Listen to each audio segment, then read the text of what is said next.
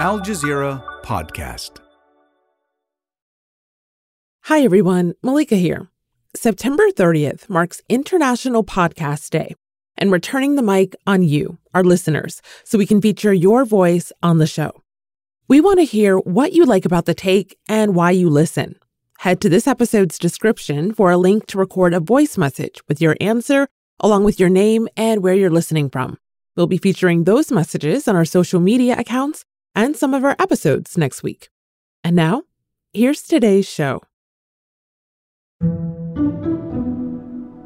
It's the biggest international diplomacy event of the year, when 193 countries, all the members of the United Nations General Assembly, gather in New York. It is a one-of-a-kind moment each year for leaders from every corner of the globe to not only assess the state of the world, but to act for the common good. But the gathering also has its critics. And to them, the UNGA, or UNGA, can sometimes be remembered as a rather uneventful event. At the United Nations, U.S. Commerce Secretary Wilbur Ross had a hard time staying awake during President Trump's speech to the General Assembly. It was then President of Zimbabwe, Robert Mugabe, who couldn't keep his eyes open. Over the decades, though, there have certainly been some unforgettable moments. Like in 2009, when late Libyan leader Muammar Gaddafi delivered a scathing speech that lasted nearly 100 minutes. On stage for 96 minutes, even ripping a page from the UN Charter, the translator reportedly fainted more than an hour into it. Or in 2017, when then U.S. President Donald Trump delivered a fiery attack on North Korean leader Kim Jong-un. Rocket Man is on a suicide mission for himself and for his regime. This week has had its own standout moments, like when the Israeli ambassador was swiftly escorted from the General Assembly hall, or when the president of South Africa noted an obvious gender imbalance in the room. The majority of people who are sitting in this assembly are men. The question we have to ask, where are the women of the world? Today, the ins and the outs of UNGA 2023. I'm Malika Bilal, and this is The Take.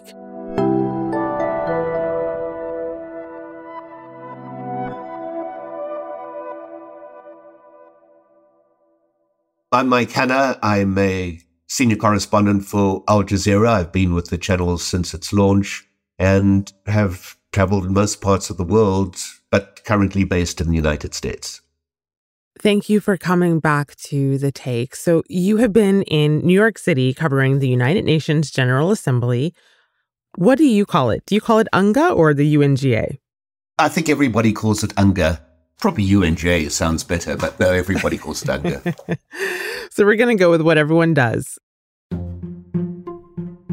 This is the 78th session of UNGA, which hosts more than 140 leaders and state representatives from around the world. What more should we know about the significance of this event and why all of our listeners should care?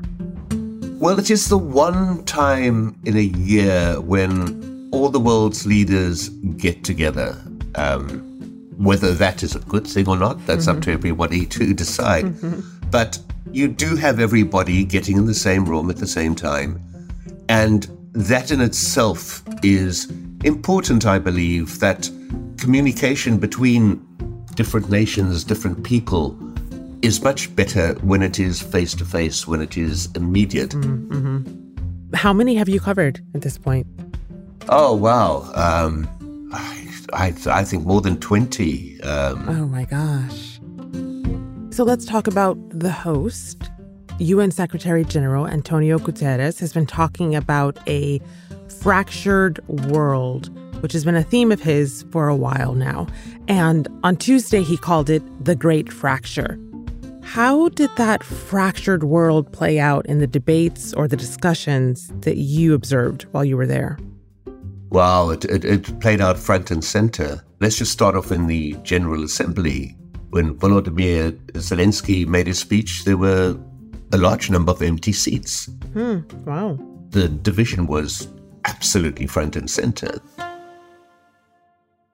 the division between Russia, the US, Ukraine. So every single thing that's happened demonstrates exactly what Guterres has been talking about, that this massive splintering of the global universe.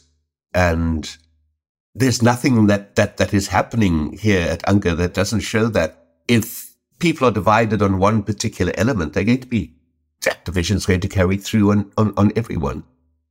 Okay, so let's talk about Ukraine. It was a key topic of discussion. And as you mentioned, we saw Ukrainian President Volodymyr Zelensky speak at UN headquarters for the first time since Russia invaded Ukraine last year.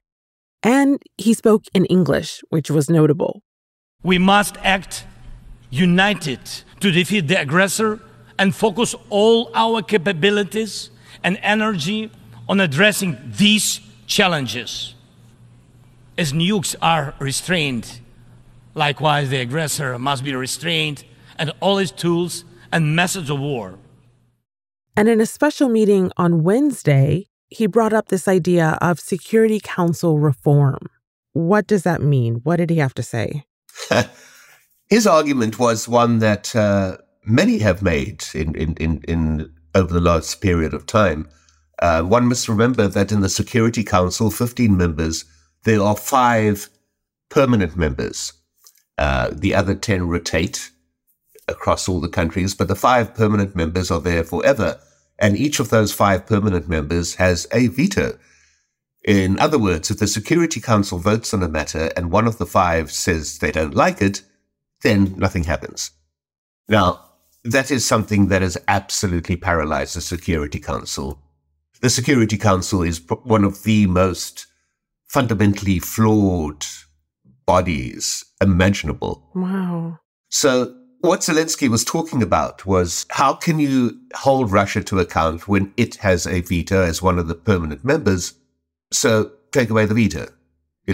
It makes no sense to allow, as he sees it, one of the criminals to judge their own actions. So this is something that has been talked about for a long, long time, but it's never really gained any traction. The Biden administration, for example, there's been whispers from them about, hey, let's get Security Council reform, let's get the veto going. And then all of a sudden they remember how many times they've used the veto. Every resolution, bar one on Israel, for example, has been vetoed by the United States. So people can talk about Security Council reform, but those 5 permanent members are not going to give up their cushy positions very easily. And the 5 permanent members are the US, the UK, France, China, and Russia. If they gave up their veto power, what would the point of the Security Council be? Would there be a point? Oh, yes, because then you would have a clear democratic decision each matter that comes before the Security Council. Because remembering that, say, you've got the 5 permanent members, let's let them keep their permanent position. But then you have the 10 other seats which are rotated through all the members of the United Nations. So it would be much more equitable. Countries would have their voice heard more loudly and their opinion would matter more. Coming up, why UN Secretary General Antonio Guterres warns humanity has opened the gates to hell. That's after the break. On the Inside Story podcast, we're discussing the future of Nagorno-Karabakh after the latest flare-up. We'll be asking whether Azerbaijan will ever have full control of the region. Listen and subscribe wherever you get your podcasts.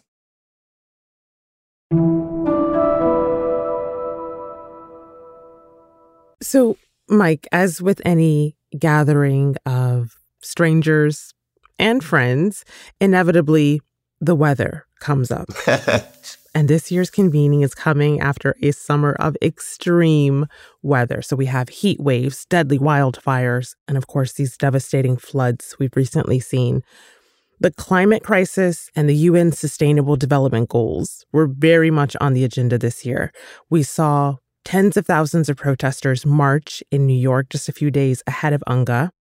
And Guterres invited countries to a special climate summit where he said humanity has opened the gates of hell.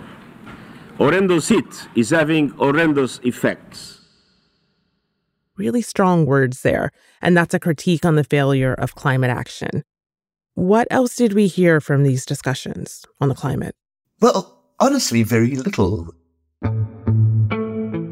The whole discussion appears to be locked down in a way. It is stuck in something that is all based on good intention rather than on good action. And that is the major issue, and many delegates here are well aware of that, is that they're going through the pro formas, the rituals, but you're not seeing anything coming out at the other end. And that is something that Guterres has been desperately trying to address. It's something that the President of the United States, Joe Biden, says that he's absolutely intent on addressing, and yet you see there a double stepping. I mean, many of the protesters pointing out to President Biden kind of opening up drilling in areas where there was not drilling before, for example, while maintaining that he's green energy. The Sustainable Development Goals, for example, that was introduced in 2015, the idea by 2030 to bring the last person forward to eradicate hunger, poverty, gender inequality. So it's no wonder that people get cynical about it, because you have all these wonderful expressions like in 2015, wow, we are going to address all these issues, and by 2030 the world's going to be a happy place. It doesn't work like that. Only some 15% of targets are on track to be reached by 2030, and some 37% have either seen no movement or regressed below the 2015 baseline. And every time it doesn't work, you get an added layer of cynicism, which makes the achievement of your goals so much more difficult. Were there any other speeches or sideline events that stood out to you from this week? Yes, I think the Italian Prime Minister's speech was utterly startling, Giorgia Meloni, for one simple reason, is that one writer actually put it like, she's at a chessboard and she's moving pieces all over the place. The Queen's Gambit. What she did in her speech was linked immigration to climate change, to political oppression, and put it all together in one basket, and expressing that Italy, for example, is one of the countries that faces the consequences of all these factors. So she outlined very clearly a position that immigration results from criminal enterprise, as she puts it. She sees the criminality as an underpinning immigration. But then she sees another factor, and that is things like climate change in African countries driving the move to immigration. Poverty she sees as a moving factor. Italy's attention is particularly focused on Africa, where nations already beleaguered by long periods of drought and by the effects of climate change are now faced with a situation compounded by food insecurity, making them more vulnerable to instability and easier prey for terrorism and fundamentalism. And this is a choice: to create chaos and spread. So she spoke on Wednesday, and I recall the headlines after her speech were really striking. So I think she had a quote at one point that said that she wanted to lead efforts against the, quote, slave traders of the third millennium. And she's talking about human traffickers. She said that the UN needs to launch a global war without mercy against these smugglers. Did her speech contrast with, dare I say, more boring speeches, or is this the norm? Is the point to shock and awe people into paying attention? No, I think, yes. I mean, I think there is they would see a value to shock and awe. I think she wanted to get things talked about. She's done that through her political career. She's been outrageously right-wing in many ways and uses issues to garner attention. So it's not surprising that she does it at the United Nations as well. What was surprising is how efficiently and how effective and how well structured what she said was. Final question here. So Critics of the UN General Assembly often call it a pointless debate among world leaders or a space for posturing on a world stage that rarely results in change. We were just talking about this when it comes to climate change. UN Secretary General Antonio Guterres has said as much during a news conference last week, in which he said, "This is not a time for posturing or positioning. This is not a time for indifference or indecision. This is a time to come together for real practical solutions." Would you say that anything that came out of this week, any of the speeches, any of the sideline conversations, fit that narrative that practical solutions are possible? In short, no. The posturing is not just a temporary thing. The posturing is actually a state of play. The intent is all there, the good intentions, the commitment, the professions of honesty, and yet very little tangible emerges. Perhaps, to be most charitable, what happens is that at least it keeps debates alive. At least it keeps alive the issues surrounding climate change, for example. At least it keeps alive the issues surrounding naked aggression between nations. At least it keeps alive the notion that poverty in so many places of the world simply should not be. And it keeps alive the ideas that disparity is unjust. But it doesn't do anything to address these issues.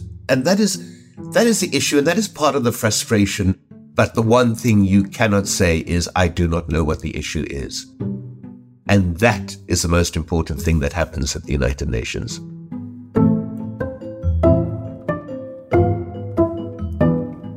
And that's The Take. This episode was produced by Sonia Bagat and Miranda Lynn, with Chloe K. Lee, David Enders, Ashish Malhotra, Zainab Bazar, Amy Walters, Sari Al-Khalili, Perenisa Campana, Khalid Sultan, and me, Malika Bilal. Our sound designer is Alex Roldan. Alexandra Locke is The Take's executive producer, and Nate Alvarez is Al Jazeera's head of audio. We'll be back.